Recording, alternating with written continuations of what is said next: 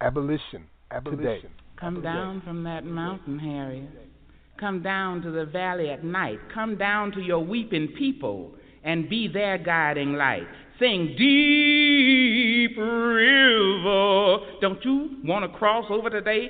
Sing, deep river. Don't you want to walk on freedom's way?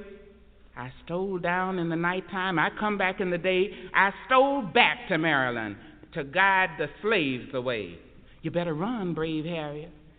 There's ransom on your head. You better run, Miss Harriet. They want you live or dead.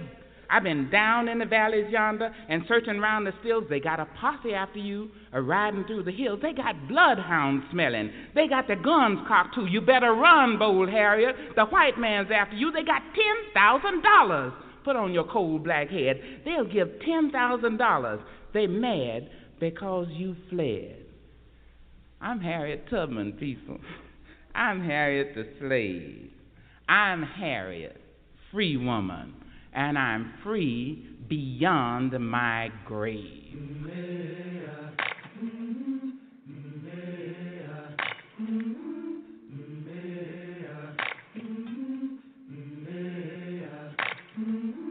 I've been walking with my face turned to the sun.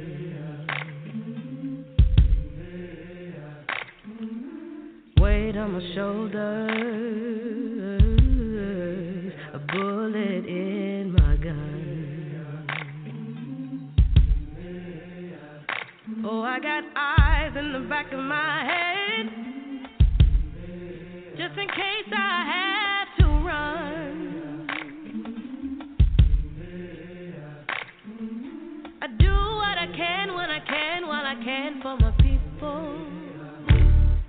While the clouds roll back and the stars fill the night, that's when I'm gonna stand up, take my people with me. Together we are going to a brand new home, far across the river. Can you hear freedom calling, calling me to answer? Gonna keep on keeping on, I can feel it.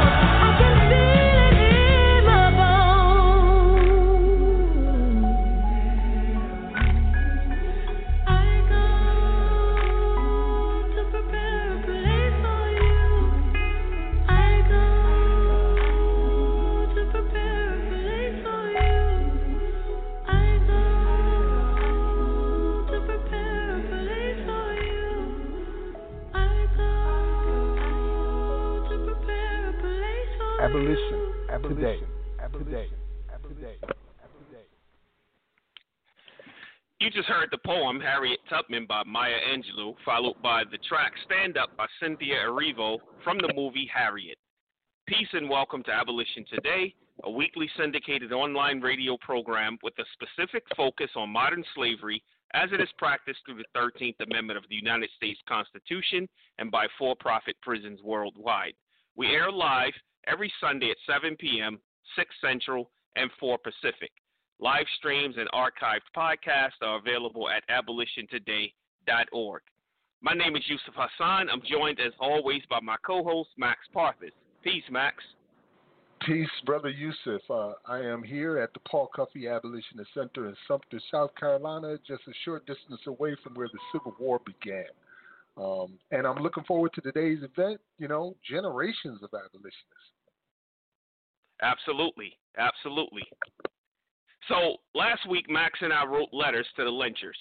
We discussed the human cost of modern lynchings under a system of constitutional slavery, the raid and warrant industrial complex, the judge, jury, executioner mentality of police, the death penalty, life without parole, and the systemic oppression of race, class-based incarceration.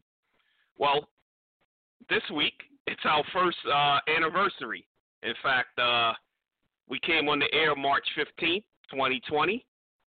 And so, happy anniversary to you, Max. Happy anniversary, brother. 52 weeks of awesome. I said that on social media, 52 weeks of awesome. And Brother Sean Darling was like, that's an understatement, Max. It's beyond awesome. Yeah, man. It's been a long ride. We've covered so many topics in this last year. And I think it's appropriate, tonight's episode. We know we just passed Harriet Tubman Day 2021, where she was inducted into the Military Hall of Fame on March 10th. And on this episode, we are honored to be joined in a discussion on modern legal slavery with Ernestine Tina Martin Wyatt, the great-great-great-grandniece of Harriet Ross Tubman. How about that, Max? Yeah, I'm looking forward to it. We're going to bring her in just a couple minutes. We just want, do as we normally do and give you a quick update on what's been going on throughout the week. But yes, brother, I'm very excited. I'm looking forward to hearing her thoughts on the movement and things like that. It's been a heck of a week, as a matter of fact. Ups and downs have been going on. I've been very proud to see a lot of the slavery abolitionists out there doing the work. They had the National Freedom Movement event just recently, and just listening to them all talk about this issue in terms of present tense was just wonderful. They know what they're talking about, how to deal with it. Also, that's really awesome. I was blessed to have my poetry read by the Paterson, New Jersey Poet Laureate, which is my hometown, by the way, Talina Lachelle Queen. And she read my poem, I See What You Do, on her podcast or her Zoom thing where she does poetry. It was pretty awesome. I was very honored to hear that, indeed. And one other thing, actually it's two other things. I'll go with the thing was a downer, is the conversation that's been going on about Meghan Markle. As a person of mixed descent, I take a lot of that stuff personally because I'm like, y'all talking about my kids and whatnot. You know what I mean?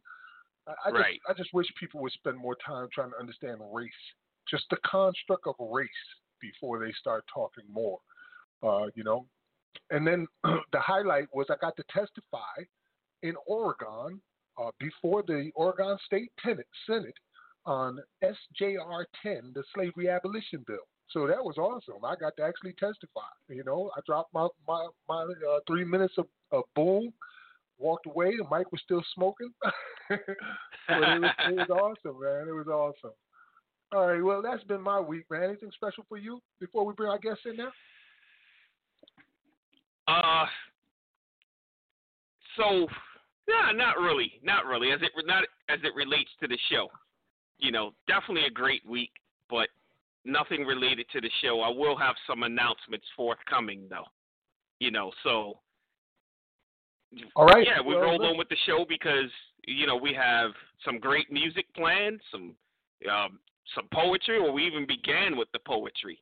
And we'll continue this master class. Yeah, we'll continue this masterclass on modern constitutional slavery abolition, and we'll give some updates on the national movements going on. And then we'll also bring the ancestors' words to life with our Bridging the Gap segment. So just to give a little background on tonight's guest, Miss Ernestine Tina Martin Wyatt is the great-great-great-grandniece of Harriet Ross Tubman. Like her ancestors, she fought for change through activism and sought to meet the needs of others. In high school, she fought successfully to have African American history and literature included in her public high school's curriculum. Just as her Aunt Harriet before her, Tina has a long career in nursing as a registered nurse. Tina received a Bachelor's of Art in Studio Art and Art History from the University of Maryland. In addition, Tina earned her Master's of Arts degree in Museum Studies from George Washington University.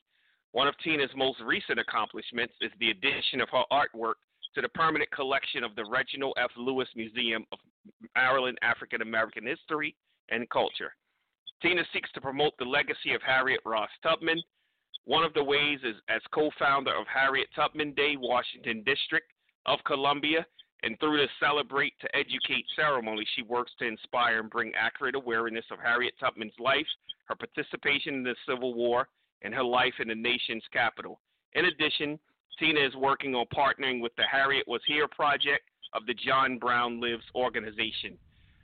So I'd like to give a huge, huge, huge welcome to Abolition Today, joining myself, Yusuf Hassan, and Max Parthas. Welcome, Tina, to Abolition Today. Thank you for inviting me to be a part of your program today and speaking with you and your listeners. Well, definitely thank you for being here.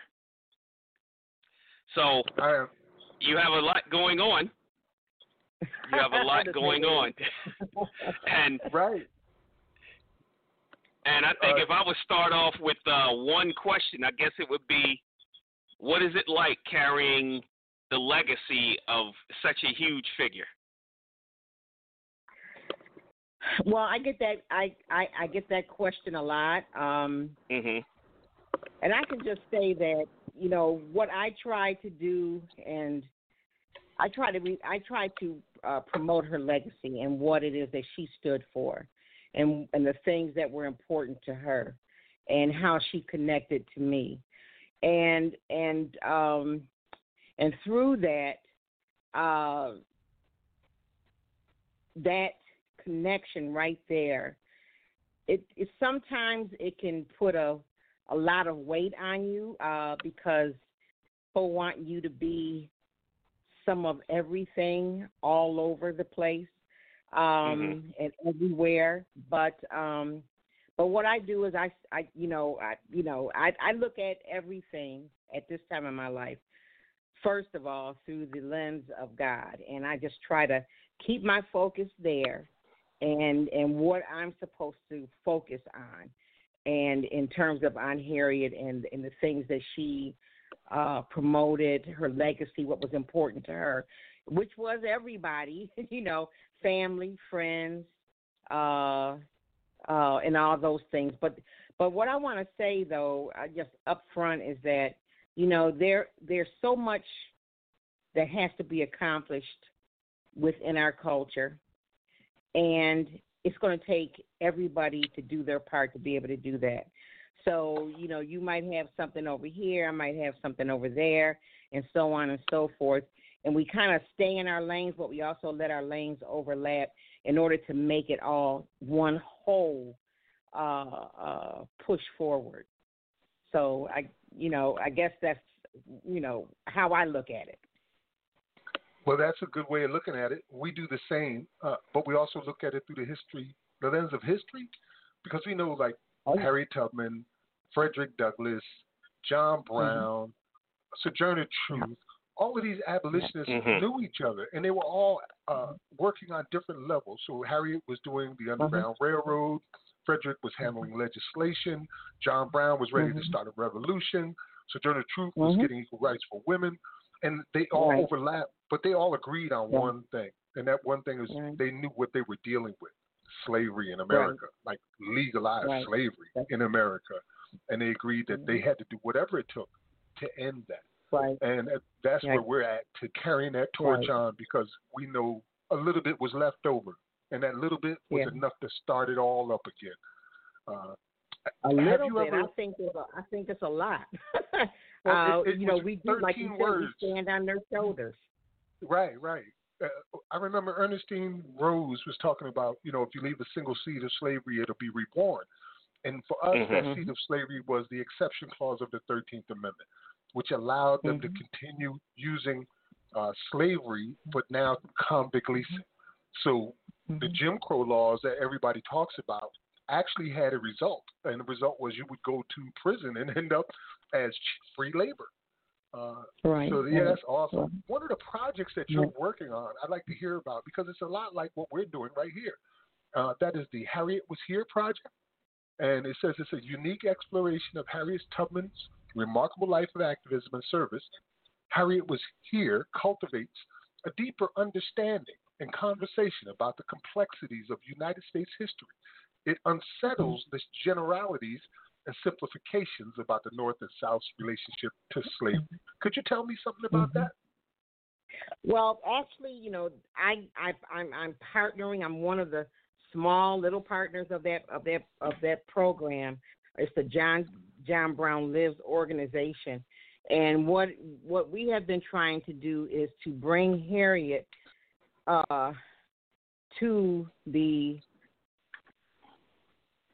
city schools in order to teach them and let them understand about what that history was all about.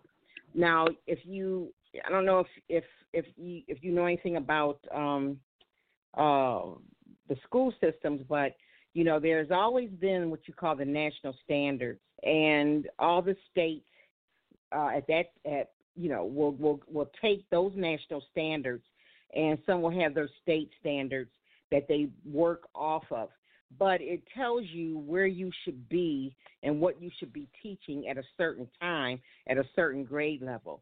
So with grade 4, I think it is 4 to 5, you're teaching on the Civil War and that history and the things that have happened and how that came about, what that was about, and then afterwards, Reconstruction. So, which is a very important time, because with teaching your children that they get to know their history, which was not taught to us in our school systems. I'm from Buffalo, New York, and it wasn't taught to us. Where we learned about our history was from our parents and from our churches.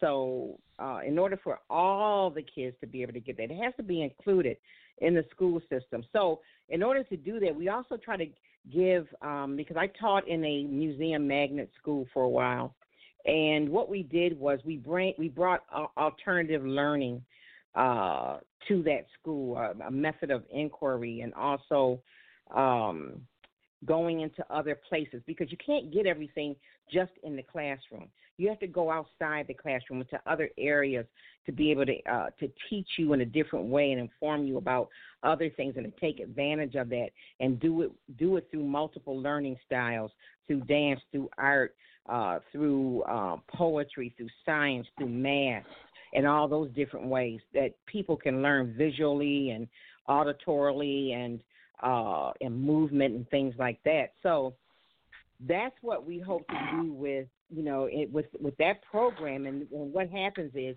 you get together with 2 resident artists who are willing to come in, work with you for a week to help you to produce a song about what you've taken away from what you've learned. And the song is about Aunt Harriet and what she's done in your backyard, maybe, or in another area. So that's what that's about. It's not easy to get schools to get involved because it costs money, and a lot of school systems don't have the money. in order to pay the resident artist, which is only a small fee of what they might get at any other time, but still it has to come out of someone's budget. So if you don't have the money to do that, or if you don't, or as a principal, if you don't prioritize that, then, you know, you're not going to take advantage of it. And sometimes we don't even see as teachers and as principals and administration when there's something that's good right in front of us that will bring life to what you're learning, a real life connection. And that's what museum learning does. It gives you a real life connection.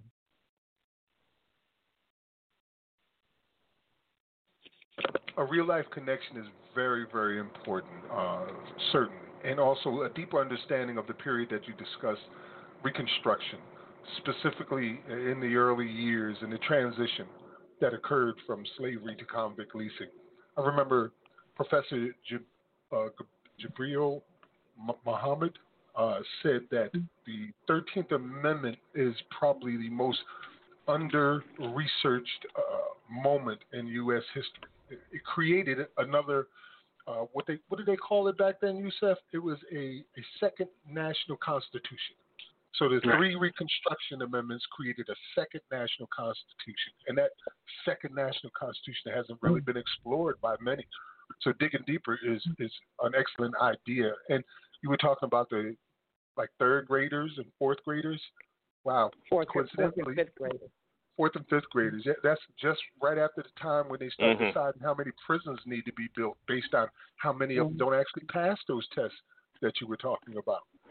It's amazing the way they have things set up right here. And, you know, we've been talking about Harriet Tubman Day today, all casual and whatnot, like we knew it all along, but I didn't. You turned me on to it, and I am so glad that you did. I want to read the announcement for people, and then you can tell us a little bit about it. It's Harriet Tubman's Day is March 10th. It says, resolved by the Senate and the House of Representatives of the United States of America in Congress assembled that March 10th, 1990 be designated as Harriet Tubman Day, to be observed by the people of the United States with appropriate ceremonies and activities. That is awesome. I didn't know. Thank you for telling me. You want to expand on that a little bit more? Yeah, well, that was the proclamation that President George Herbert Walker Bush did in 1990.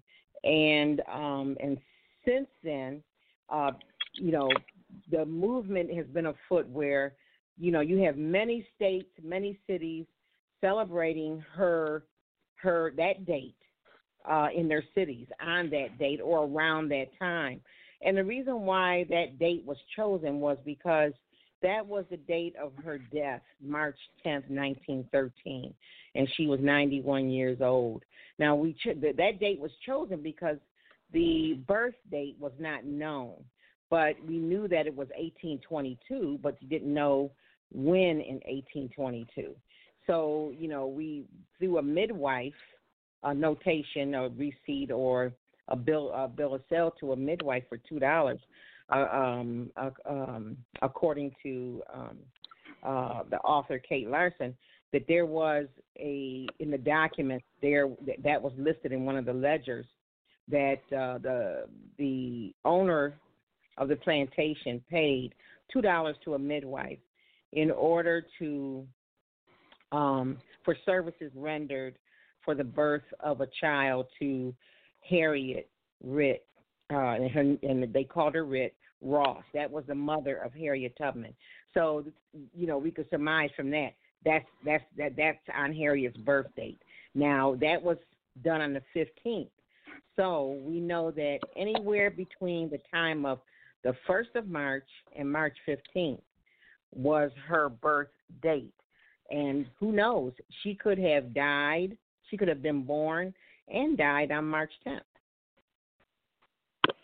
So, it's very possible. Because of that, and like I said about the, you know, people celebrating, each state is doing something, each city was doing something. So I am co-founder of Harriet Tubman Day, Washington, D.C., which we received the resolution for that from the City Council in February, on February 7th, 2017.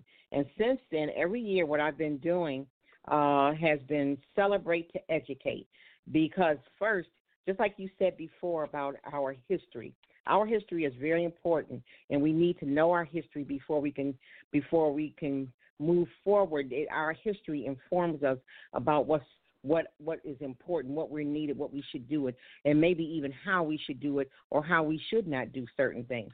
So it's important to know, and what I wanted to focus on, because everyone pretty much knew, I'm not going to say everyone, but it was known a lot because they talk about it a lot, was her self-liberation and liberation of others.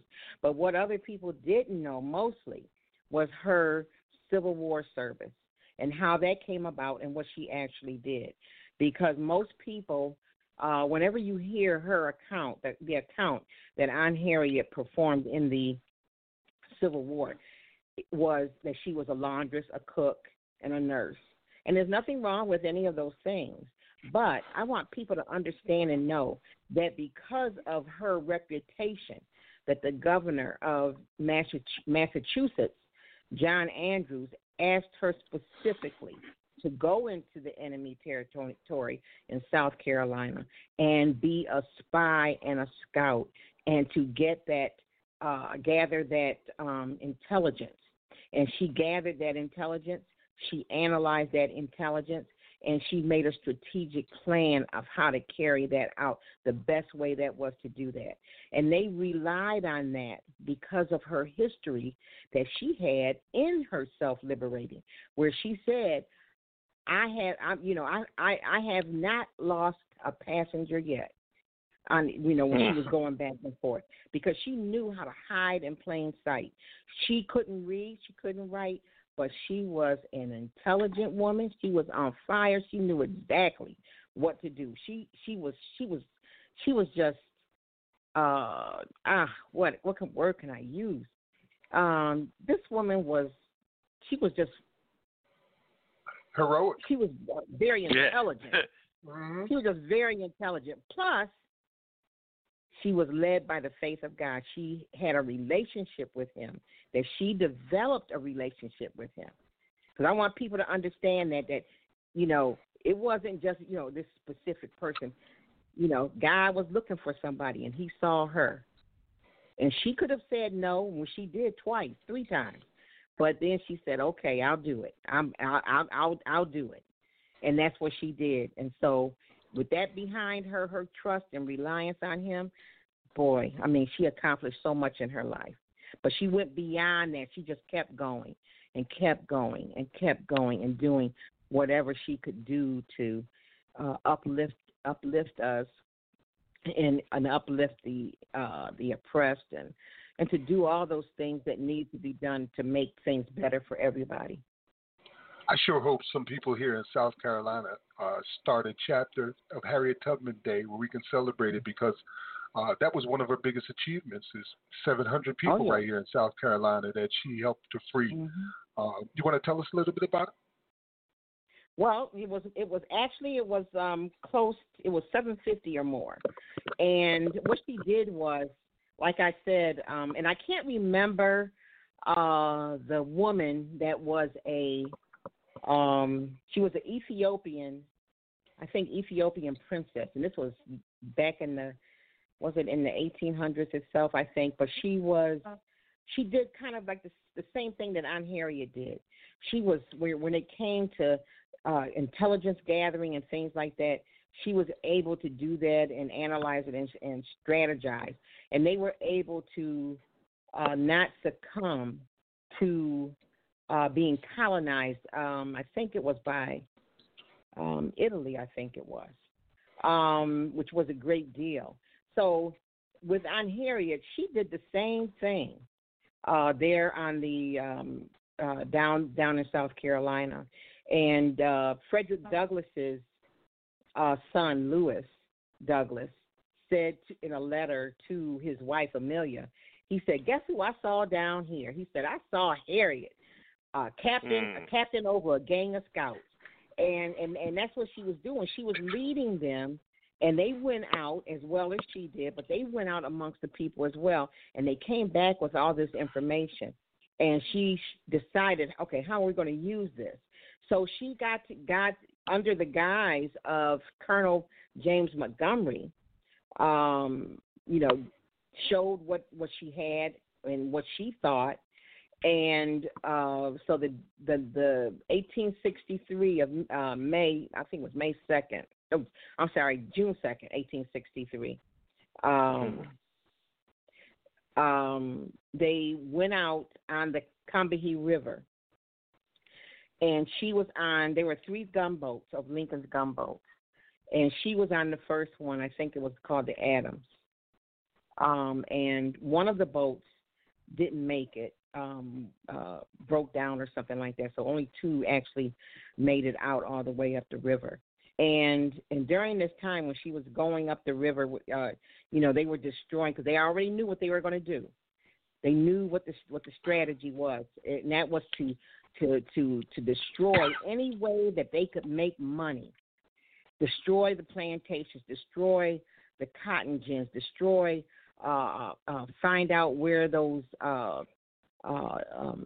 the ammunition was, and disarm all of that.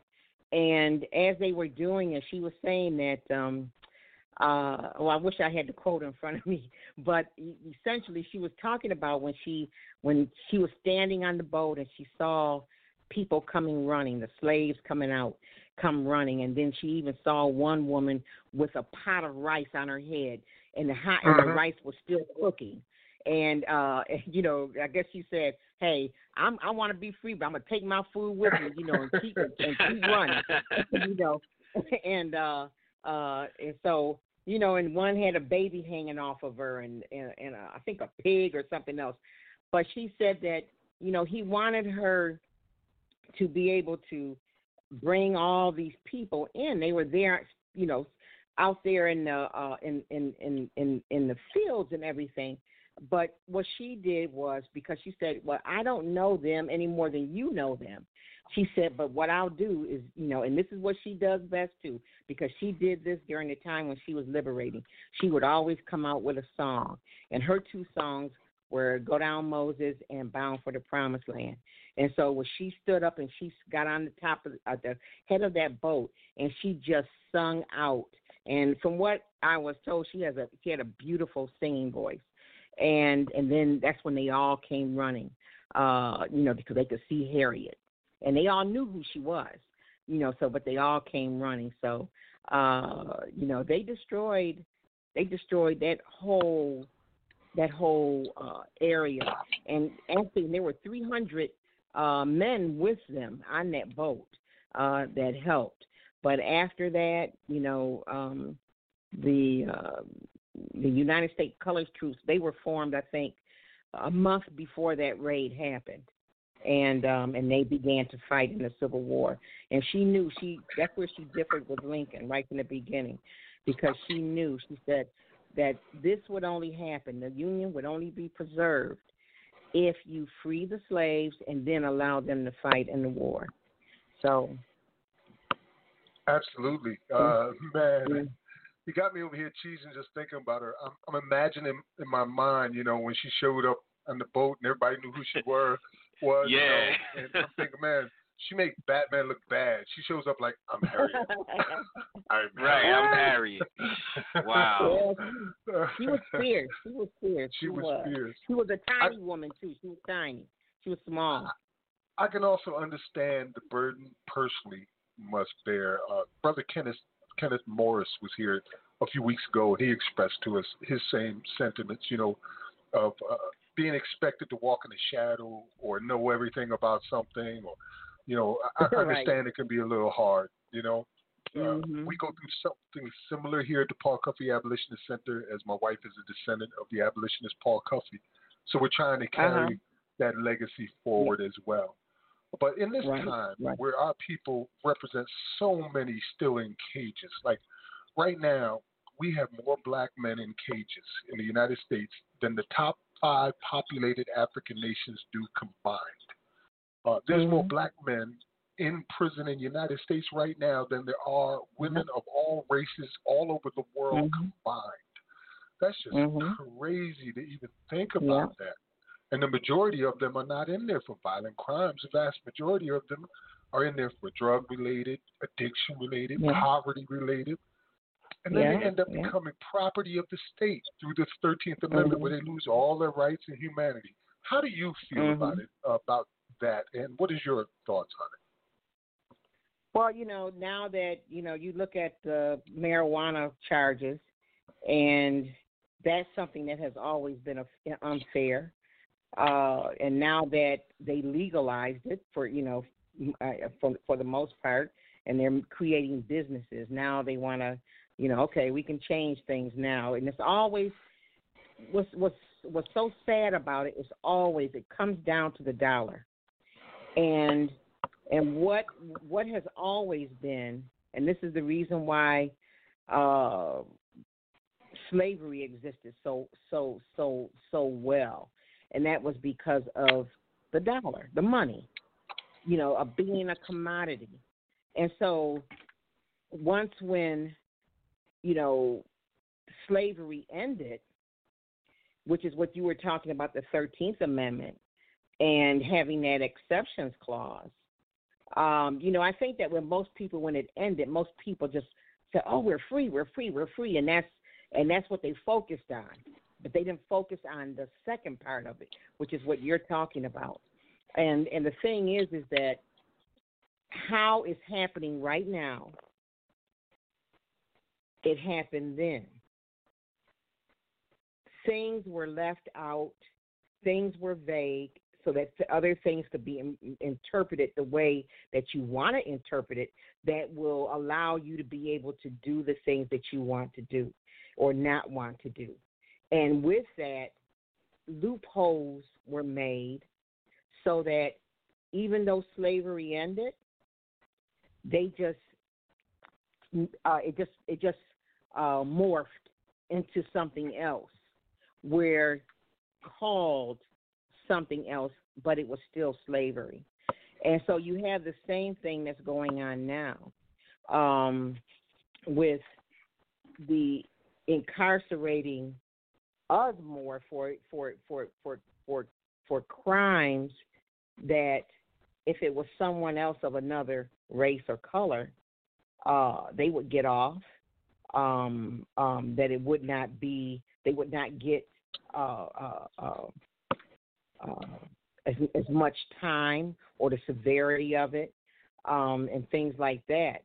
But it's all about money, and it's all, to me, all about money and all about race, and it always has been. So I don't know if I answered your question or not. Yes, ma'am. Because, there's so much to say about that, I'm telling you. Yes, ma'am. That's the reason that this program exists, because there's so much to say about it, and nobody's really talking. So we decided to make this entire program about this issue from every angle. At every episode, we will break down the parts of it, because we're talking about 156 years of history here. And there's so little of it talked about. We're recently finding mass graves where people had been worked to death in convict leasing programs out in Sugar Land, Texas, out in Manhattan, New York, and places like that. And we're unfolding this. We're showing the people the direct connection from chattel slavery to what we call today as mass incarceration. And people understand. It's gotten to the point now, ma'am, I think I might have mentioned this to you, but we have over 30 states involved in slavery abolition. I think the ancestors would be proud, That's great. There's got to be something there, or we wouldn't have any work to do, Right, that's right. But, but that's the thing you were talking about, and what that is going on in Texas. And when you read the history, it says convict leasing ended in 1940, pretty much. But yet you're still seeing those kinds of things. You're still seeing money being made off. It's a loophole, but still it's illegal because of how it's done and the reason why it's done. So, I think that the one thing, and this is what your organization is doing, and even an abolitionist group that's fighting to change that. The one thing that I see is that, and this is what I'm trying to do with what I do, and that is trying to, you might do it for just in this area for a little while, but the education of it all, the history of it all, has to be disseminated much more widely so it can reach everybody in every way, every circumstance. Because if it doesn't, then people aren't going to be alerted to what's really going on, because certain things won't be talked about in the news, or either they'll get a different slant on it than what's really happening. You're absolutely right. We kind of think that mainstream media is complicit in this issue. Many of their sponsors are people who profit off the prison industry itself. And so they can't speak against their own sponsors, and there's news is really controlled by only a few corporations, and they tell them all what to speak, what to say, and what to do. So for us, direct education and independent media have been godsends. We've really gotten the word out a lot in that way, to the point where they're talking about it all across the country again. It's going to get bigger by November. In November, we'll have 7 states on the ballot to abolish slavery. So that's going to be a conversation piece all by itself. Like, why? What? Abolish slavery? I thought slavery was abolished. What did you say earlier? 1940 is when they tell you that convict leasing ended, right? But that depends on what historian you listen to. Some say 1921. Some say 1928, when there was a cave-in in Alabama that killed 145 black men and women who were used as labor. But we know, like right here in South Carolina, just a few years ago, they were making Victoria's Secret underwear in the prisons, women's prisons, for 28 cents an hour. And right now, they also have prison firefighters that are working for $1 a day or $2 a day. And if that's not convict leasing, then what is it? Yeah, that's true. That's true. The thing is that, when you think about prison and what is supposed to happen in prison, and how the idea is to bring people, depending on what has been done, or no matter what, so that everybody can be part of society and contributing to something to society. But when you look at prisons, you know that they're not interested in that. They're not interested in that. And see, and the thing is because the people that you have in a lot of prisons, I'm not saying all of them, but a lot of them, and there's no room for anyone like this that will that's a racist, that is corrupt, that doesn't have the well-being of who the person is that you're trying to safeguard, because people do need to be safeguarded, or to be able to get them through the time that they're having and to do it more productively. If they don't have any kind of incentive in it, and most of the time the incentive is only money, and then it's about, let me get as much as I can out of you, and I don't care about anything else, or what happens to you, or what you do, or what you don't do. That kind of thing we have to rid ourselves of. And when you go back to I look at everything from when we were free by the 13th Amendment, and going forward, even already to now. There were 2 things that just really pop out at you, that you can't ignore. And that is, one is education, how that was kept from us. The ability to learn how to read and write. not being taught to read and write. And if you tried, it was against slavery laws. If anybody taught you how to do it or tried, and they could be not, they're white, they would get penalized as well. The second thing is, and this was after we're out of slavery, but and that is the vote, which we're still fighting for, and even education. We're still fighting for those very same things right now. And when you talk about changing laws, what's so important for us to understand, when you talk about changing laws, our power that we have, and see, white people know this. They know the power is in us being able to read and write. That's why they try to keep it from us. And the other power is our vote. We are a powerhouse when it comes to voting. And that's why what happened with this last election, where they thought, oh, no, it's fraud, because so many black people came out to vote. Well, that was the reason why it happened, because we had so many that came out to vote. We are a powerhouse where that is concerned. And that's what we need to continue to do if we want to see change about anything. We have to put the people in the legislatures, in the Senate, in Congress, that will do the things that we feel are necessary to have done. And if they don't do it, then we have enough votes to get you out.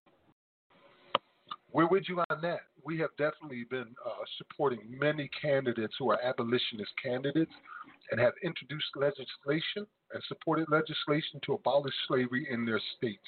California just did it last week. Oregon did it last week. New Jersey's working on theirs right now. New York, Vermont, the oldest constitution in the United States that allows for slavery, Vermont. The granddaddy of them all. Yeah, the granddaddy of them all. It's so. Yes, ma'am. Go ahead and speak.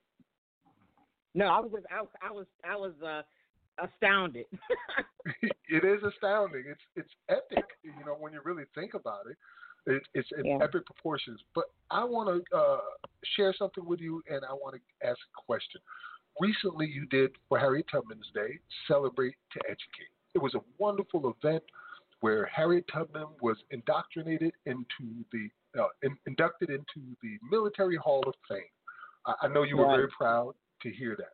You had wonderful dancers and performers and poetries, and there was one that really stood out for me. She did a rendition of Harriet Tubman speaking in full gear. And who was that? Millicent Sparks. Millicent Sparks. She's out of Philadelphia, and she's a historical interpreter as well as actress. Yeah. She did an excellent job, I thought, as well. And I took the liberty of taking a small clip of what she said and putting it along with a song. And I'd like to share that with you, if it's okay. Okay. All right. So I know you had a little problem earlier when you called in. You didn't hear the music that we were playing in the beginning. I didn't hear any anything. of that? Oh, no, okay. I didn't hear anything. Well, listen, I'm going to go ahead and give you a test, and you tell me if you can hear this applause. Yeah. You hear that? Yeah, I can hear that. Okay, awesome. Then I'll go ahead, and share this music with you and then get your thoughts on it afterwards, okay? Okay. All right. You're listening to Abolition Today here at abolitiontoday.org with Yusef Hassan, Max Parthas, and today we have the great grandniece of Harriet Ross Tubman on, Miss Ernestine Wyatt. And we'll be right back after this music. Abolition. Oh, won't let my sneakers beat the South till they do the right thing. Set the Negro free. Suppose there's an awfully big snake down there on the floor. He bites you. You sent for the doctor. And when the doctor comes to cut out the bite, the snake, he sprang up and bites you again. And then while the doctor cutting that bite, the snake, he rolled on up there and bites you again. And so he keep doing it till you kill him. That's what Master Lincoln ought to know. You got to kill that snake. And the only way he can do it and win this war is to let the Negro fight.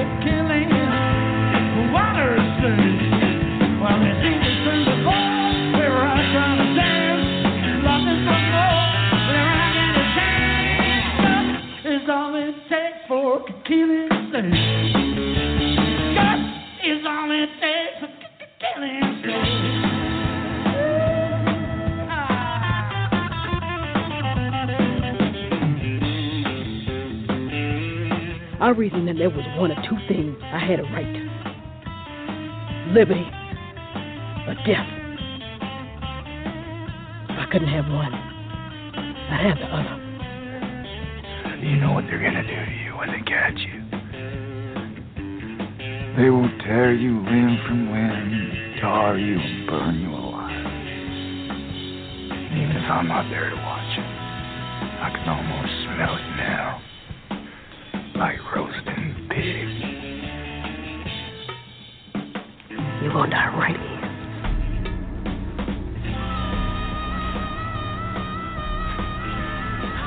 On a freezing, blood-soaked battlefield. The moans of a generation of young men dying around you in agony for a lost cause. For a vile and wicked idea. For the sin of slavery. Can you hear him?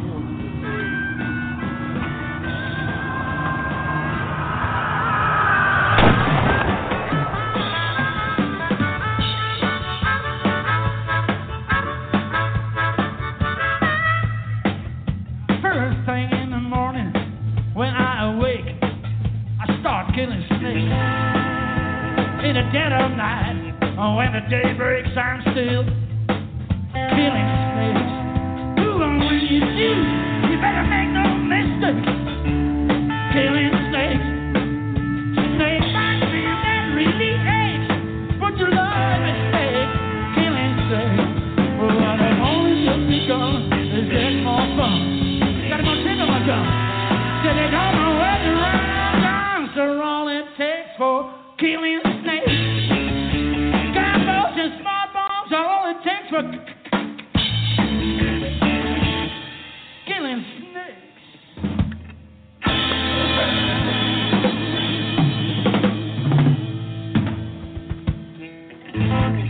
Abolition today.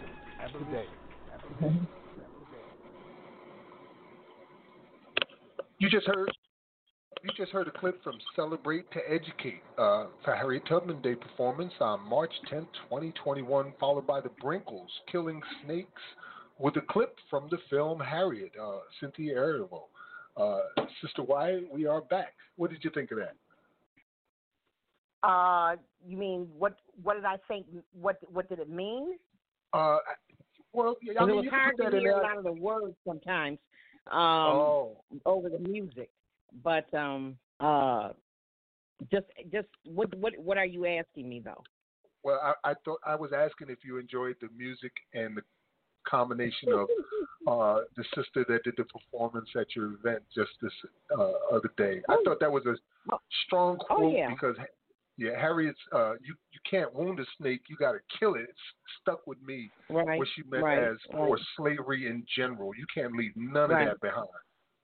Right. Well, see, I mean, that's why she said what she said. Because, she even had a vision. And she told a minister here in D.C. When she was staying at his house, Highland Garnett, I think his name was.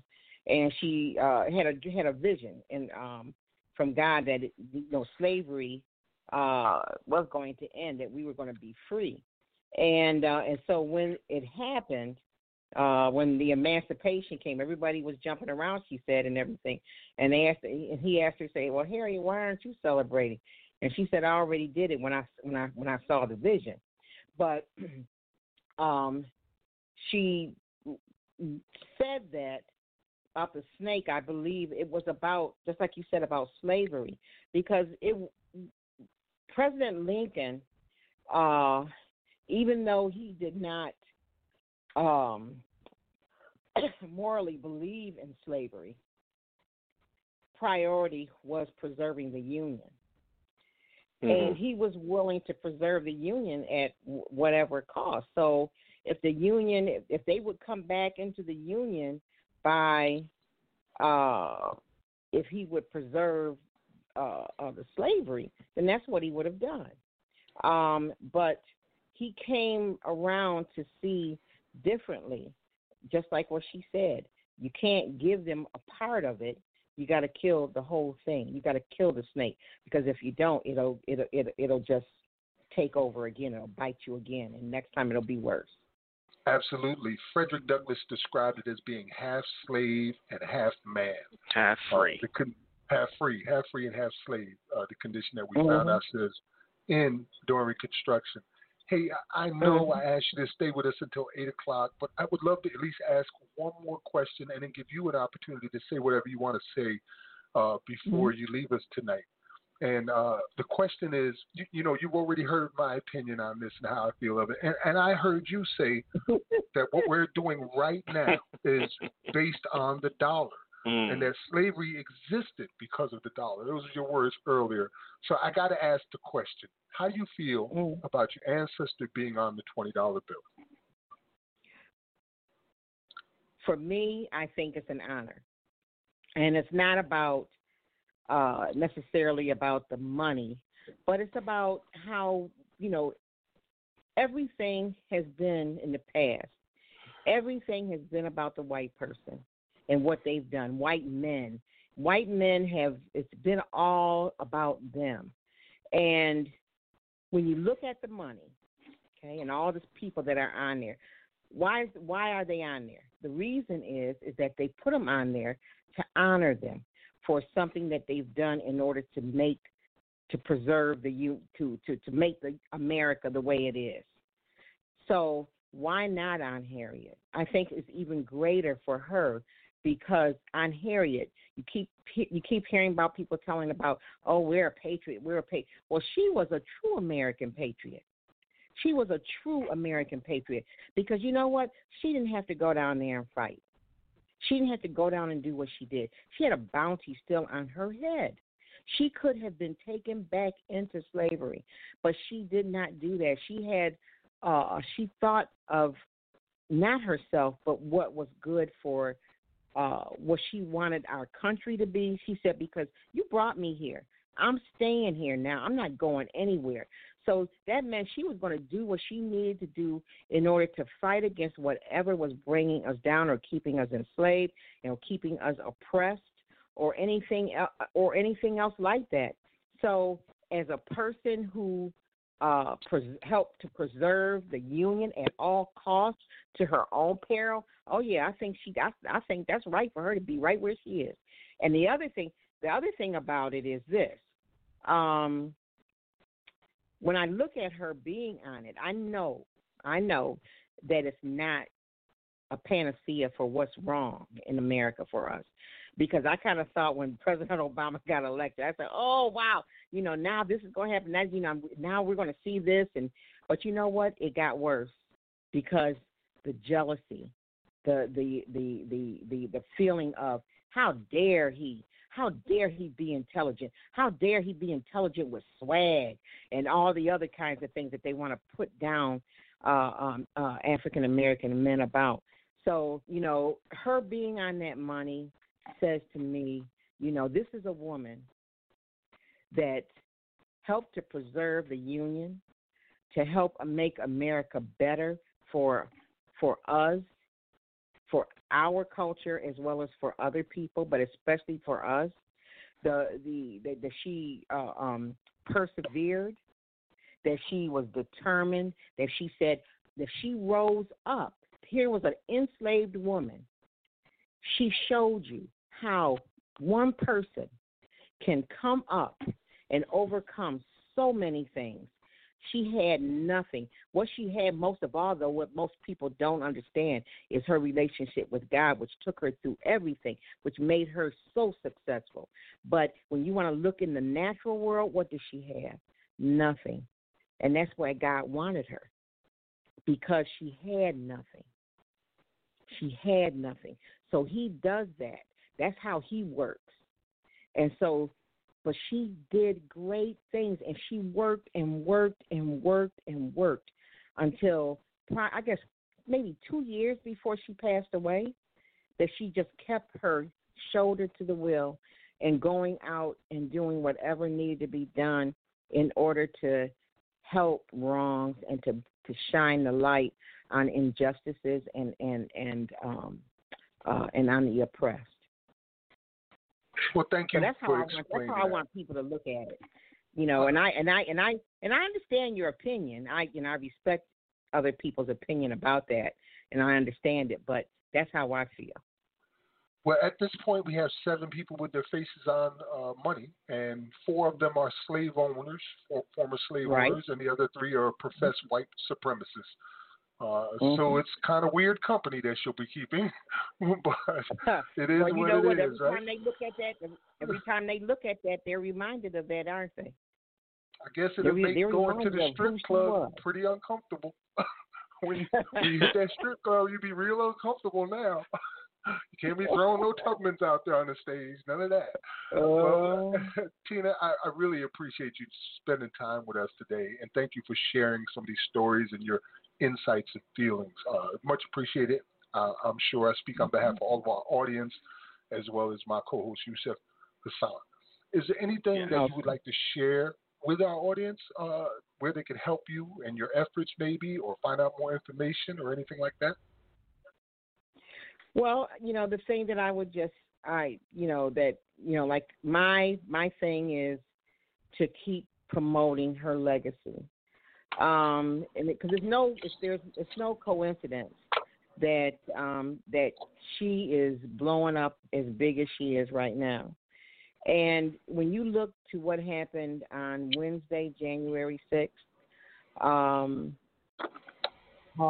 that's how things happen. It takes just a few people to start something, to be able to try to take over, and then you have the other people in hundreds and thousands to just be complicit.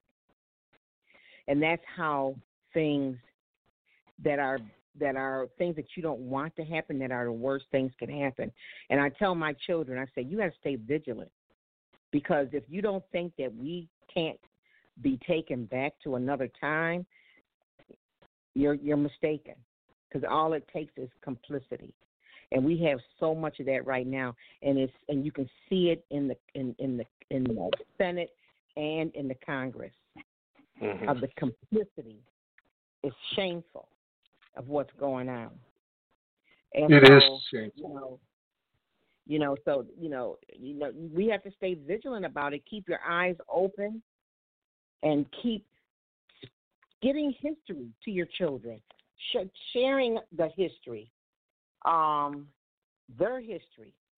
And I just want to say one more thing. When I was teaching, what really started me thinking about that even more so is when I was sitting in my class. It was at the Martin Luther King, his anniversary, and I was an art teacher, and we were talking about Martin Luther King and the holiday and everything.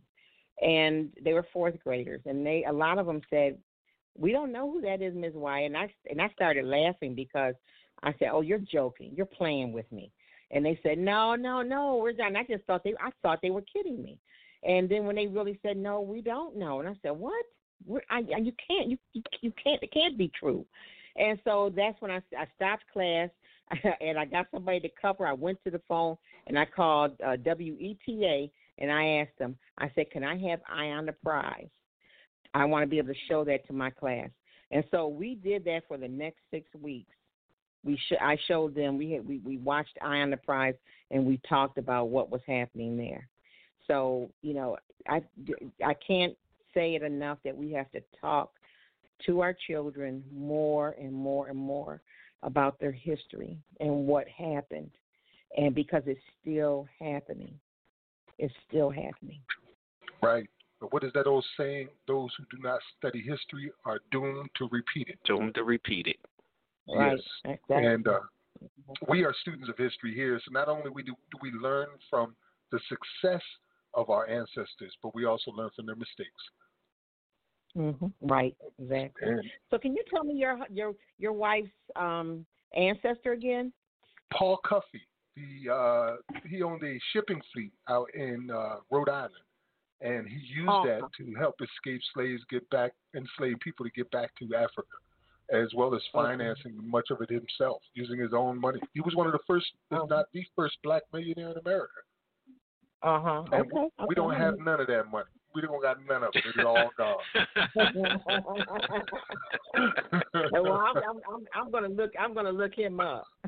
Yeah, Paul Cuffey, Cuffee, and we dedicated the work that we do here in his name because of him being our ancestor, and we're carrying on these legacies of abolitionists who came before us. We are literally ending slavery in America for the first time, not the second time, for the first time. Because if you can't have abolition with an exception, because that negates the abolition. Can you imagine somebody saying, we're going to get married and I promise to love, honor, and respect you except on Tuesdays? Well, see, the reason why that is because, how they work those laws to be able to, they made up their own thing about that. They did that loophole and decided, okay, this is we're gonna put you in a fix so that you can't do anything else but do work for us and keep on working for us. And if you don't, we're gonna throw you in jail, and we're gonna keep you there, and then we're gonna take your kids if you're not available and use them as well. So it's. And we still have the same thing going on in different ways. So, yes, and we consider it a crime against humanity, and that's how we're addressing it, so that we can have international assistance in ending this crime against humanity. It's time for it to stop. We are all so weary, and we've got so much blood flowing that it's like a river, and it's got to stop. So, thank you so much, my sister. You were going to say something? Absolutely. Thank you. Everybody, please vote. Please vote all the time, even in the most minor of elections that you might think. Please vote. Yes, sir. You said? Yes. Just tremendous thank you for coming on this evening. I agree with you with everything you said regarding education. Is very important. And we know from the other great ancestor, Frederick Douglass, where he told us knowledge makes one unfit to be a slave. So, of course, education is the key, and I agree with you on the voting as well. But I thank you very much for coming in. Well, thank you for having me. we're not done for the night, and if you'd like to continue to listen to the program, we have still about a little less than half of a show left to go, and some wonderful things that we're going to share, as well as news. So if you'd like to continue to listen to, we'd be honored that you would be doing that.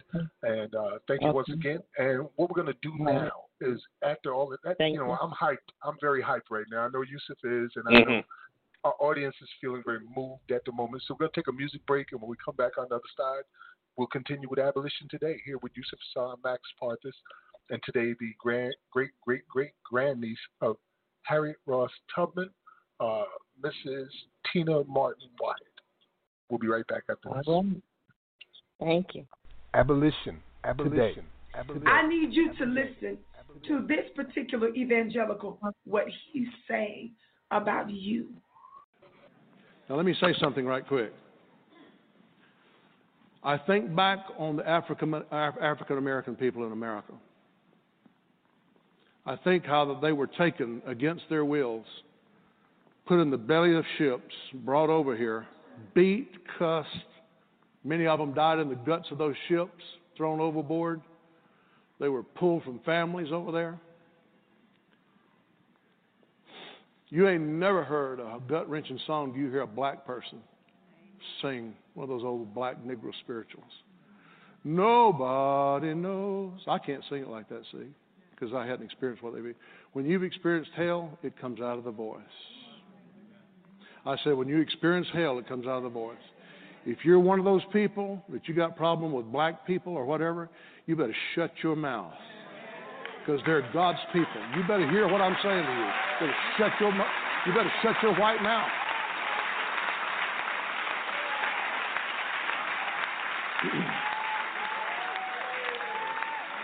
You better shut your white mouth. I'm not kidding you. I know some of you was raised in the deep South, and you was raised by prejudiced people and bigoted people. You better get that out of your system. You better get it out of your system. It'll cause you to suffer right along with those masters. It'll cause you to suffer right along with them.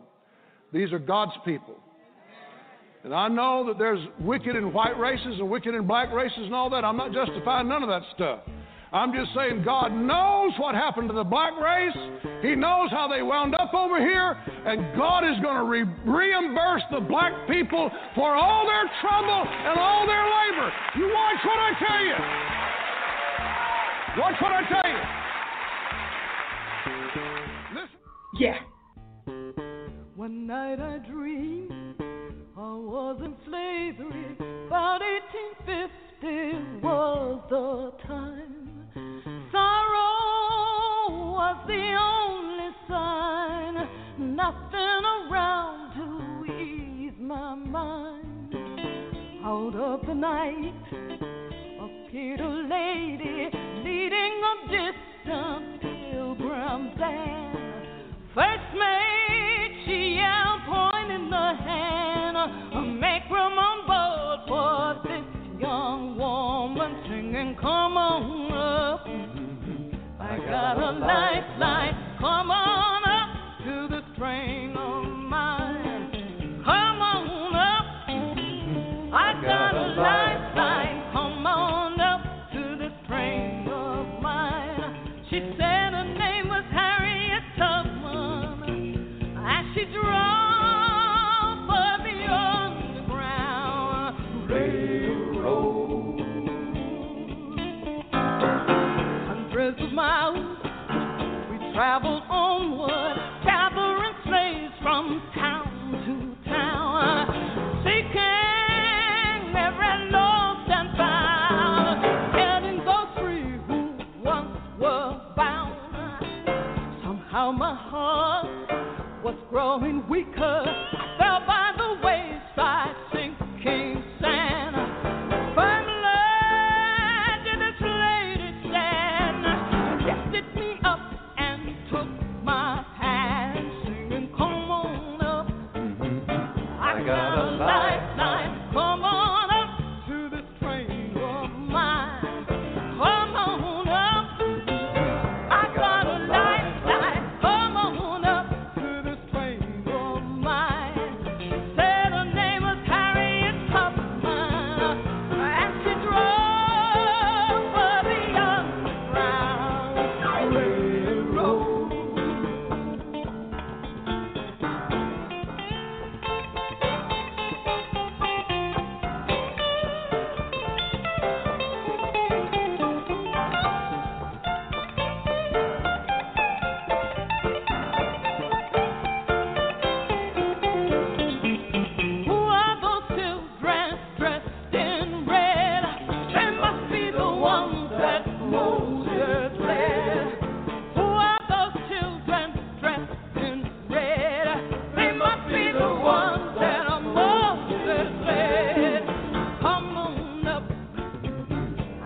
got a lifeline. Come on up to the train of mine. Come on up. I got a lifeline. Come on up to the train of mine. She said her name was Harriet Tubman, and she drove for the underground railroad.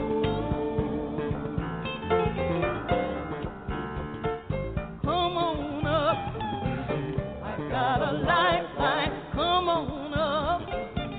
I got a lifeline. Come on up. I got a lifeline. Come on up. Abolition today. I got a lifeline. Come on. Yeah, man.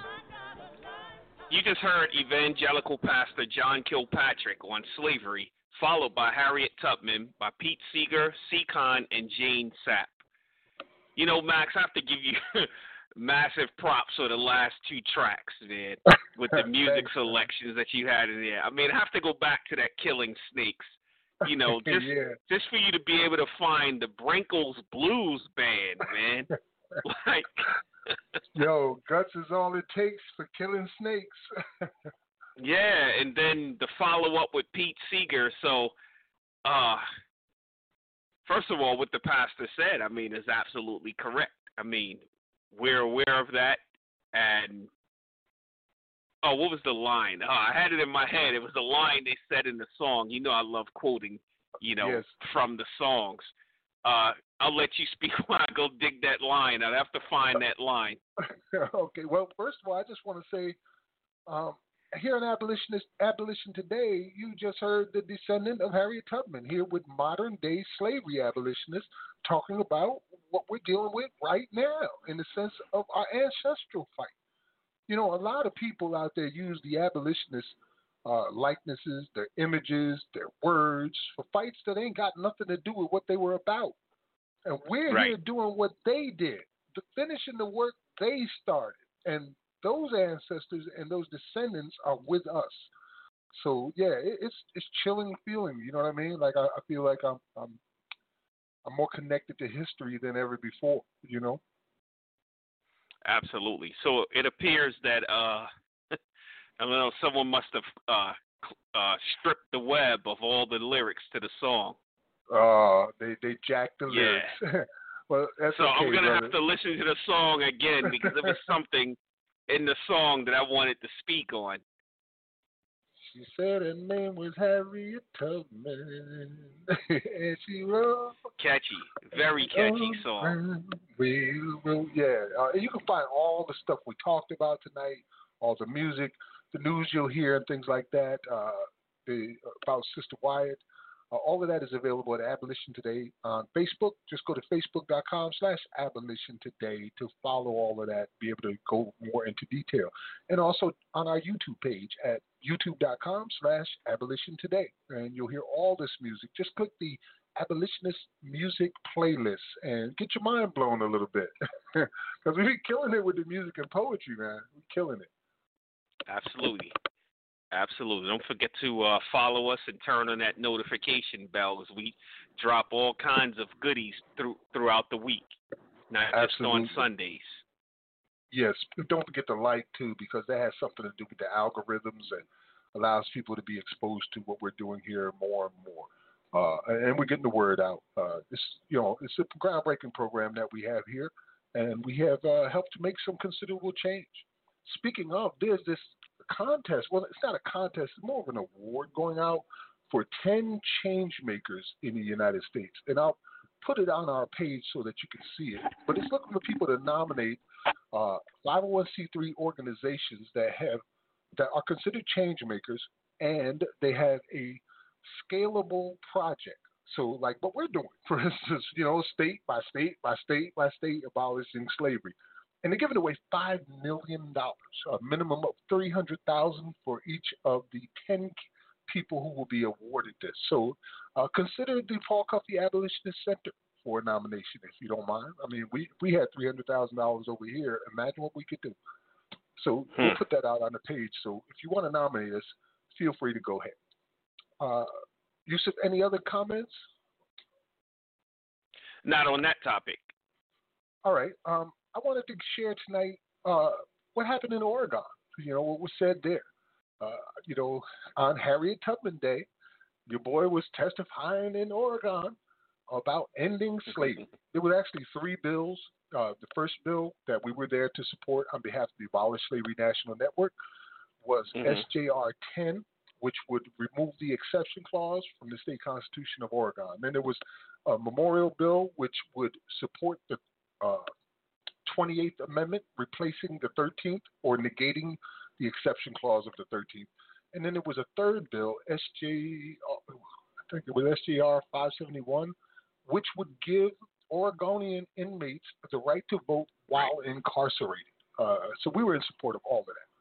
And I feel like, why not share it with the people here today so they can hear what their boy Max said in Oregon. You ready for that, Yusuf? I'm absolutely ready. All right, here you go. This is Max Parthas testifying at the Oregon State Senate on SJR 10.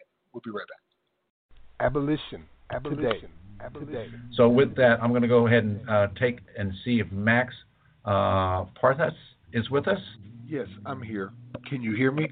Yes, sir, we can. If you'll give us your name and then your testimony, that'd be great. Chair Brzezinski, Vice Chair Thatcher, and members of the committee. I will be speaking in support of SJM2 and SJR 10. For the record, I am Max Parthas, Co-Director for State Operations on behalf of the Abolish Slavery National Network. I would like to begin by applauding the progressive efforts by the great state of Oregon in decriminalizing most drugs, while other states still argue over legalizing marijuana. I find it necessary to point out the irony of where we find ourselves here today. Many hard drugs have been decriminalized, and yet literal chattel slavery is still legal in your state constitution as well as in the federal constitution. I would like to state for the record that there is no logical justification for turning a human being into property as a punishment for crime or for any other reason. The exception clauses were enacted in 1865 federally and by 24+ states during the 19th century in order to allow convict leasing as a replacement for slavery. We are no longer in 1865, nor are we in 1965. This is the year 2021, and it is long past time that these loopholes for legalized slavery were removed from our nation's constitutions. As a representative for the ASNN and as a U.S. citizen who wants nothing more than to see these dehumanizing and destructive relics of chattel slavery removed, I stand in full support of SJR 10. We also stand in support of SJM 2 regarding the federal constitution. I would like to take a moment to impress upon you the national scale of this movement to end constitutional slavery. As of today, 4 states have abolished slavery without exception: Rhode Island, Utah, Colorado, and Nebraska. 12 states have legislation to remove pro-slavery language in 2021 and 2022. Alabama, Louisiana, California, Ohio, Tennessee, Vermont, New Jersey, Texas, New York, Minnesota, Florida, and of course, Oregon. 13 additional states, plus the District of Columbia and Puerto Rico, are organizing as we speak to do the same by 2022. These mechanisms for race and class-based re-enslavement put into place by actual enslavers from the 19th century must be removed, and it must be done by us in this generation without fail.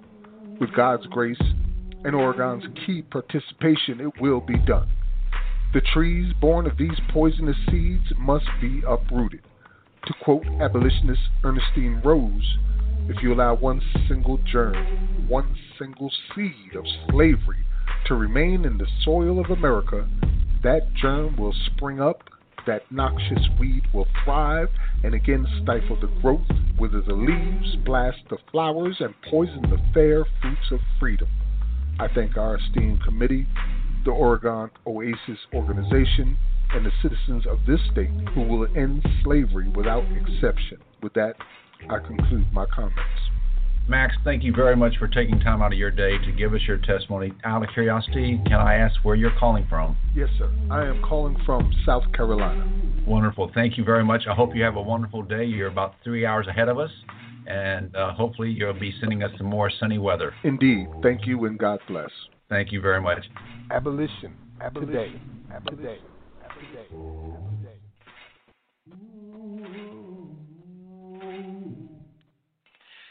Great job, Max. That was Max Parthas testifying before the Oregon Committee, giving his testimony on Senate Joint Resolution 10 in the state of Oregon.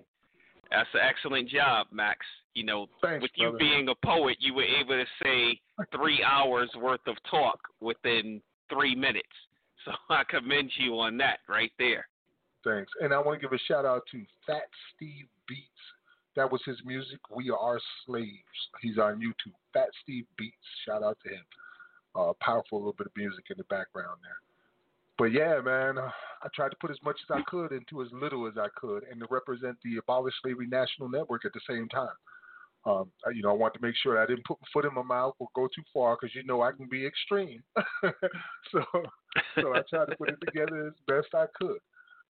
And hopefully it made an impression. It seems to me, based on the testimony I heard from the state senators and activists, that this thing is going to fly through very easily.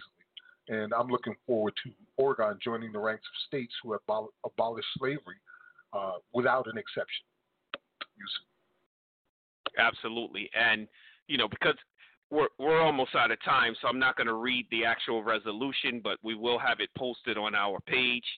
And just remember to go to Abolition Today on Facebook. We'll post it there so they can read it. And it is there now. Awesome. Real time. That's right. So make sure you follow and like so you can see these things pop up as we're talking about them. If they interest you, you can go in deeper and look more for the details. And I would say on the heels of that, I would also remind everyone that the documentary is out. It's called The End of Slavery. It's available online on Prime Video. This was the fight for Amendment C in Oregon. For those who recall, we had Representative Sandra Hollins, Ross, I can't remember his name, and Coletta were all part of a movement out there where they wanted to have the exception clause removed from the Oregon state constitution, which was successful in this past November's election. And so their journey for having that done has been compiled inside of a documentary. It's called The End of Slavery, and it's available now on Prime Video. So I encourage everyone to go check that out. Oh, yeah, most definitely. If you want to support the abolitionist movement, that's a good place to start right there. Go and watch the film. Have a watch party. Invite friends over to take a look at it. It's only 23 minutes long, and it really puts the story of what happened in Utah together with our sister Representative Sandra as the heroine of it. Sandra Hollins is the definitely heroine. Well deserved. Yeah. Right. Shows, absolutely, they're well deserved for them. Yep. It shows what you can be doing in your state and what many others are doing in their state, like California and New Jersey. New Jersey, with Brother Dennis Febo at the lead, had to get their legislation through committee, and it was sitting on their desks forever, and they weren't pushing it forward. So he organized email and phone zap, and boom, now it's in committee. So here we go into the next stage for New Jersey. New Jersey about to end slavery, and their constitution hasn't been changed since the late 1800s. So this is, again, an epic effort in the state of New Jersey. That's just awesome, And so, Max, I wanted to so there's this article that we both came across, just to give a picture of like how this circle always continues. You and I have been talking about following the money. Yeah, we had the one episode, The Money Machine, where we really broke down so much of how much is going on. As we even heard Miss Tina when she was just on talking about the money aspect, of prison. And this is one of the keys is showing how it's still slavery. And so there's this woman by the name of Annette Chambers Smith. who was formerly the general manager of JPay Payment Services. Is anyone familiar with the prison system? JPay is one of the major companies selling stamps, selling MP3 players, different. I think they sell the video of the visits. They all manage of these the things. money. They have their own credit cards. So the person who was the general manager and also at one time as the chief operating officer of JPay has now been appointed as the director of the Ohio Department of Rehabilitation and Correction and is the first woman to lead the department. But yeah, it's great she's a woman, she's leading the department, but that wasn't the point of why I'm bringing it up. It's the point that she is now the head of the Ohio Department of Corrections. You know, so when we talk about... Go ahead. I'm sorry, go ahead, Max. No, man, my mind is blown. When Jeanne Kenny told me about it last night, she just blew my mind with that. I'm like, wow, this is a blatant conflict of interest. You were the freaking COO of JPay, and now you're in charge of the prisons of the whole state? As if that's not a conflict of interest? Like, you're not going to find ways to make money for your friends in JPay? Right. You know? And that's how we did inside of the money machine. We showed how, you know, they make sure that they put themselves in strategic positions to where they can control the commissary, they can control the phone systems, they can control the food, they can control the health care, and all of the money gets circulated amongst themselves. They control the transportation services, and it's a real money hustle going on. Sort of just like how the East India Dutch Company and the insurance companies like AIG and all of them were doing back in the 1800s. Very much like that. It's just amazing that this is not considered a criminal act, and they're bragging about it like the first woman to be, run the prisons in Ohio. Like, okay, but there's a conflict of interest here. Like, she still has connections, I'm sure, with JPay, and she's going to be looking out for their best interests in order to make those stocks rise. She's probably still got stock in JPay. She probably still has ownership, a part of it. You know, that's a conflict of interest. How can you put her in charge of it? But we already know the how. What did the Sister Wyatt say? It's all about money, right? It's about that dollar bill. So, you know, slavery is a lucrative industry.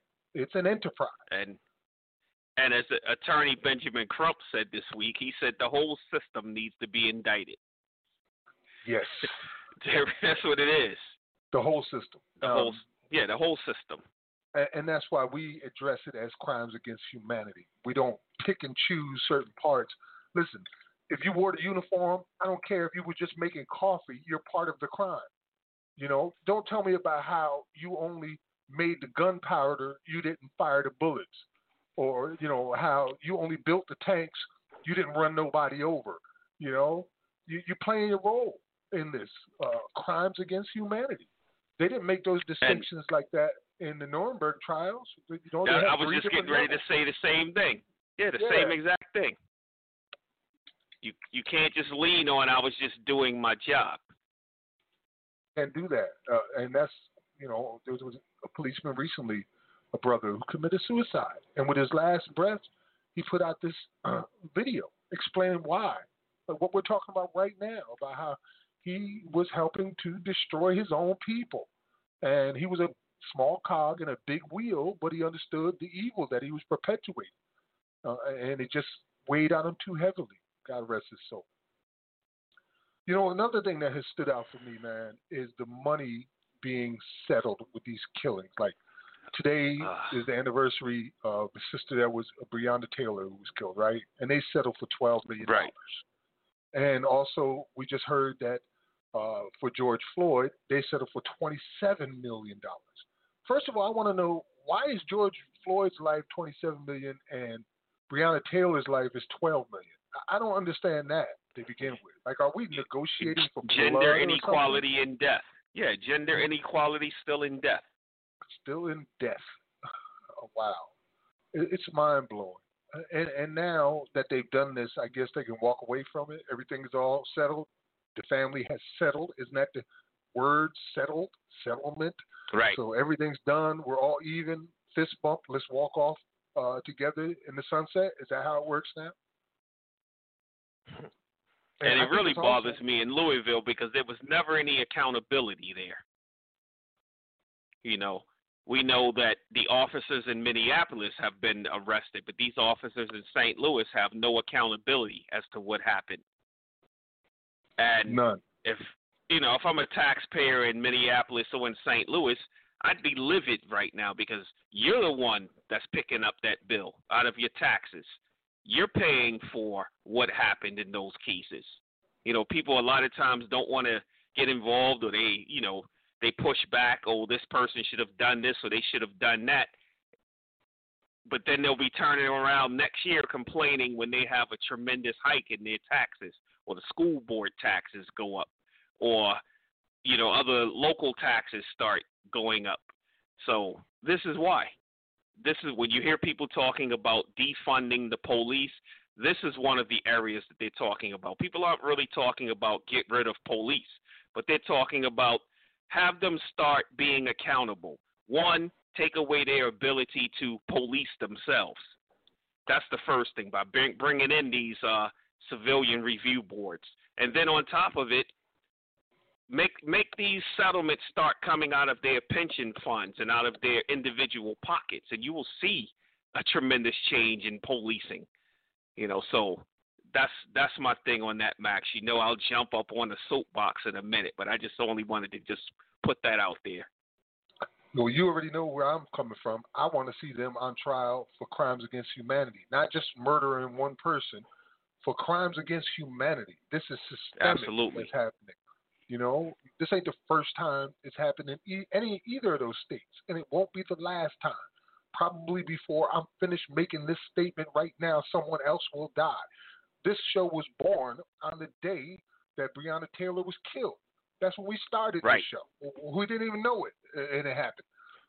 And that was on the heels, of Ahmaud Arbery being murdered by wannabe cops. So this is it's going to continue going on until we do something very serious about this. And we can't change what's been going on still using the ideas of the past, by the same mentality that made the mistakes. We've got to get our SH together, and we got to do it soon. Right. Lives are on the line. Sugar honey iced tea. Right. Like right now, Mumia is got COVID, and from what I understand, he's lost 30 pounds in prison, and he's suffering. He's already had health conditions, and he's been in there for 40 years, a political prisoner. And a lot of people are upset about this, but I just want to point out what I mentioned to you earlier, brother. He's not the only one that's a political prisoner right now, that's been in there for decades, suffering at the hands of slavers for things they didn't even do. Or, it's just ridiculous. Brother Stokely Carmichael, Brother Jamil, right? And who else Imam Jamil, right? H-Rap Brown, and Sundiata Acoli. I mean, we can just run down the whole bunch of names. People who have been enslaved since the 60s and the 70s just for doing what you and I are doing right now. I mean, when we think about Mumia he was a radio show host, and they didn't like what he was saying on the radio. And that was it. I mean, everybody and just saw set the him film up. About, Black Judas. This is what we're dealing with. If they don't kill you outright, they give you a sentence worse than death, put you in a cage for 40 years, solitary confinement for nearly 40 years. Plus years. How could you do that to another human being, put them in a 6x9 box away from humanity for 40 freaking years? But that's the type of criminal injustice system that we're dealing with today. And it's no coincidence that many of these political prisoners are black and brown people. Right. And then we have, as a contrast to that, Max, switching topic just a little bit. So I'm looking at this murder for hire cop, where she's accused of plotting to kill her estranged husband as well as her new boyfriend's daughter. And all she did was resign from the police force. NYPD officer, her name is Valerie Cincinnelli, 36 years old, 12-year veteran, All she was required to do was resign. She wasn't arrested. She's not sitting on Rikers Island right now, but yet she was part of a murder for hire plot. So who's going to guard the guards, Max? Right. Like, how can you pay somebody to murder your husband? And what was it? Her daughter's boyfriend? Her new boyfriend's daughter. Her new boyfriend's daughter. And then you get to retire as a NYPD police. That's how it works now? Because if that was anybody... Yeah, then she can go ahead and get hired by another department. Another department. And if you're willing to pay for a killer, are you willing to kill? These are questions that need to be asked. So have you killed anybody? Have you been directly responsible for someone's death that you didn't like? Because apparently if you don't like somebody, you can kill them. So have you been personally responsible? These are questions that need to be investigated before she's able to walk out her door going, oh, let me get my pension and retire. It's crazy talk, man. It's crazy. America needs to be powder slapped right now. Like the whole country. Just come from heaven, way back in Mississippi style, just a haymaker with a big handful of powder, just pow, the whole damn country.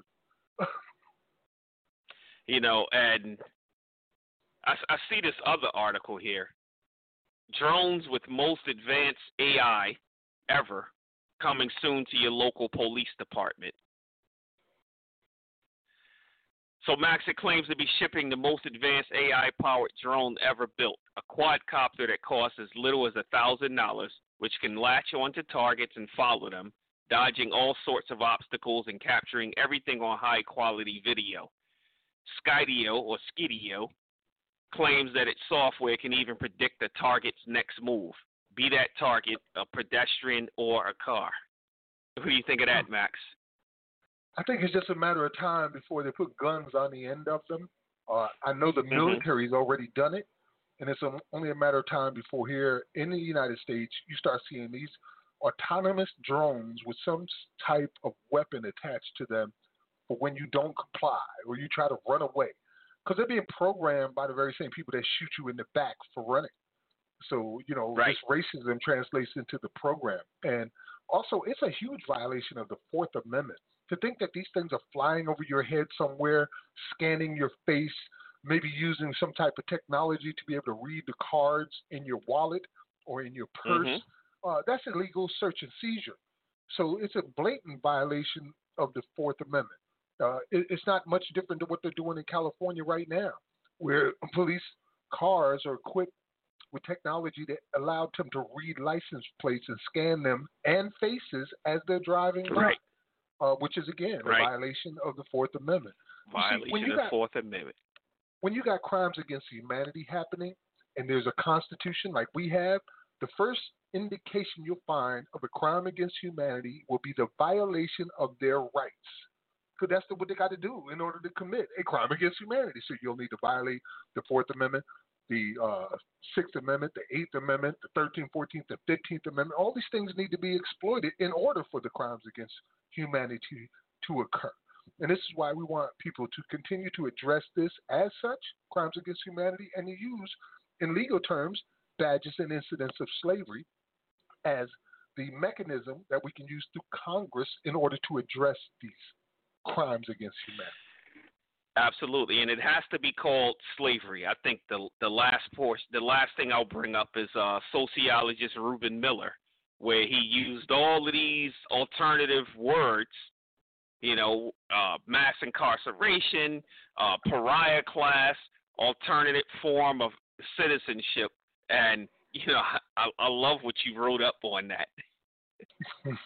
So you said, I'm overdosing on metaphors and synonyms right now. Just call it slavery and get on the right side of history. Read the 13th Amendment.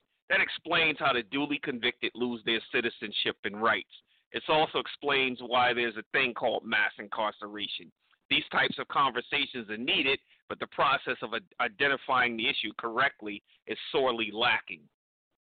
It is, man. And, this was on Amarpour and Company. You can find it on our page as well.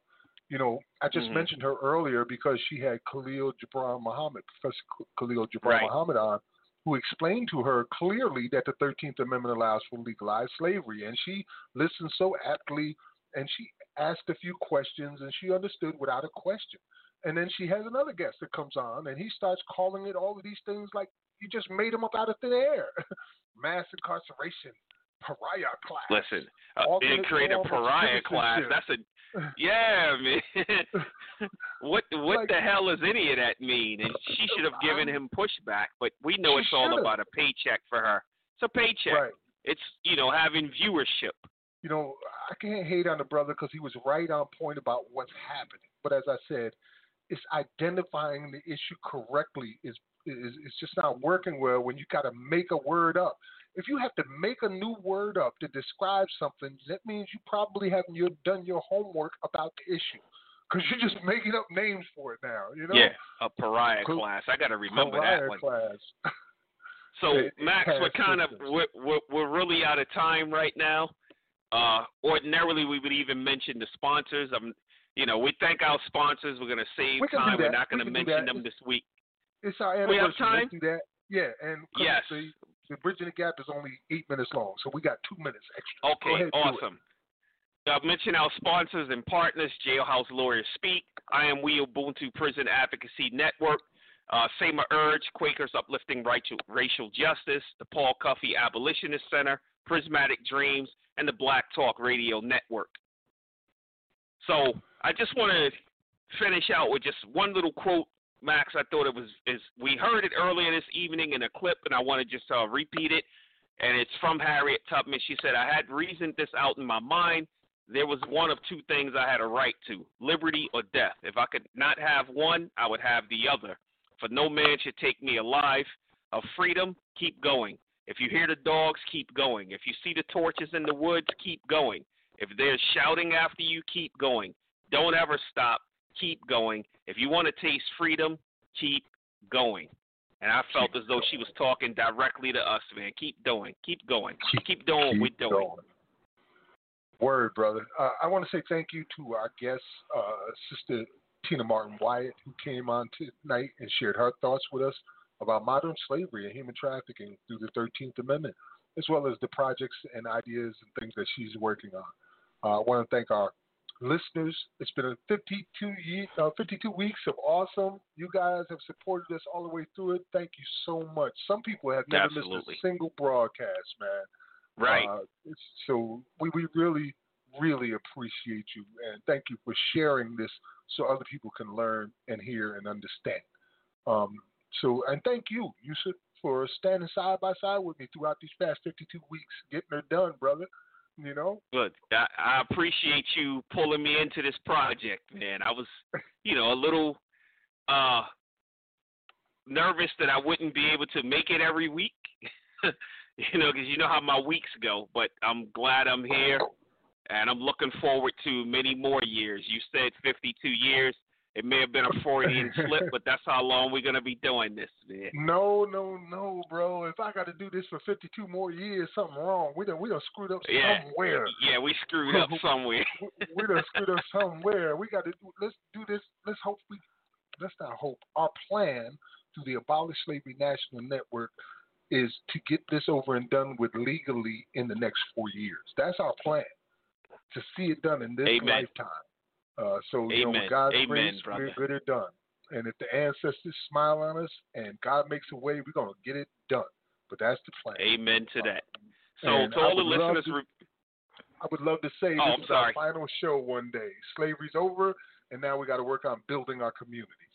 And we do something else at that point. Mm-hmm. So we just want to remind everyone, remember to subscribe to our YouTube page for all the news, information, and music you hear on the program, youtube.com/abolitiontoday. Also remember to join the movement at abolishslavery.us to become a part of the solution. We'll be back on March 21st with another masterclass on slavery abolition. Don't forget to tune in to Live from the Plantation Thursday nights at 7 p.m. Central. As always, we bring the voices of our ancestors back to life. This week we bring you Cicely Tyson from her role as Harriet Tubman in A Woman Called Moses from 1978, followed by What More Can They Do by Laura Isabor from the Four Colored Girls soundtrack. Until next week, think about abolition today. Peace be upon you, Max. Peace be upon our listeners. Peace be upon you all. Peace. Abolition today. We is here this afternoon to put to shame the fugitive slave law. This law what says that estate slave found in Boston, Philadelphia, or anywhere is the right and property of the slaveholder and can be chartered back like bondage. This is an unchristian law. It is against the will of God. I hear that the politicians down in Washington, they are saying that the escaped slave wants to go back to their slave master. Well, now, anybody got any kind of sense knows that them politicians is lying like dogs. I mean, you know anybody wants to be a slave? You show me a slave like that, and I'll show you a crazy man. So, like Senator Sue, Mr. William Steele, Brother Garrett Smith done told us this afternoon, your Congress and your President Fillmore, by giving us this fugitive slave law, sold the country, and they sold to the devil.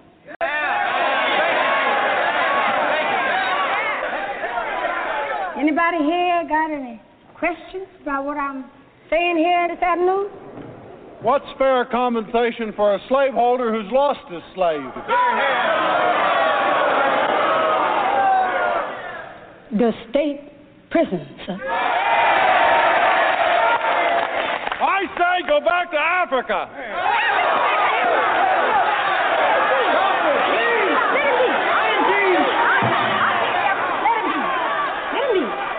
Don't you sit down. You stay right where you is, mister. I got something to say to you. Africa? Well, I would say it's much too late for that. Your shackles and your chains done rooted up here too deep. So deep. We is more rooted than your cousins what sailed the seas and slaughtered the Indians away. I want to ask you something. Who is it you think mostly builds the South? That's right, us. It was our hands which mostly pushed back the trees and made the things to use and grow. Our hands. Negro's hands. That's right. I'm going to tell you something, mister. My peoples gave to this land. Fought for this land. Belongs to this land, I say. Love this land. And it's on this land where we're going to be free.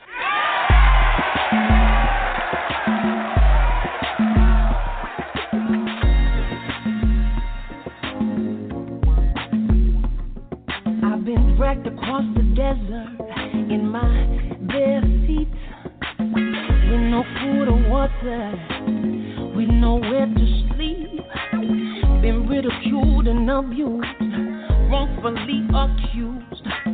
What more can they do to me? What more can they do to me? I've been locked up with no reason why. After looking straight into my enemy's eyes, been stripped from my head to my toes. Nobody seems to know. What more can they do to me? What more can they do to me?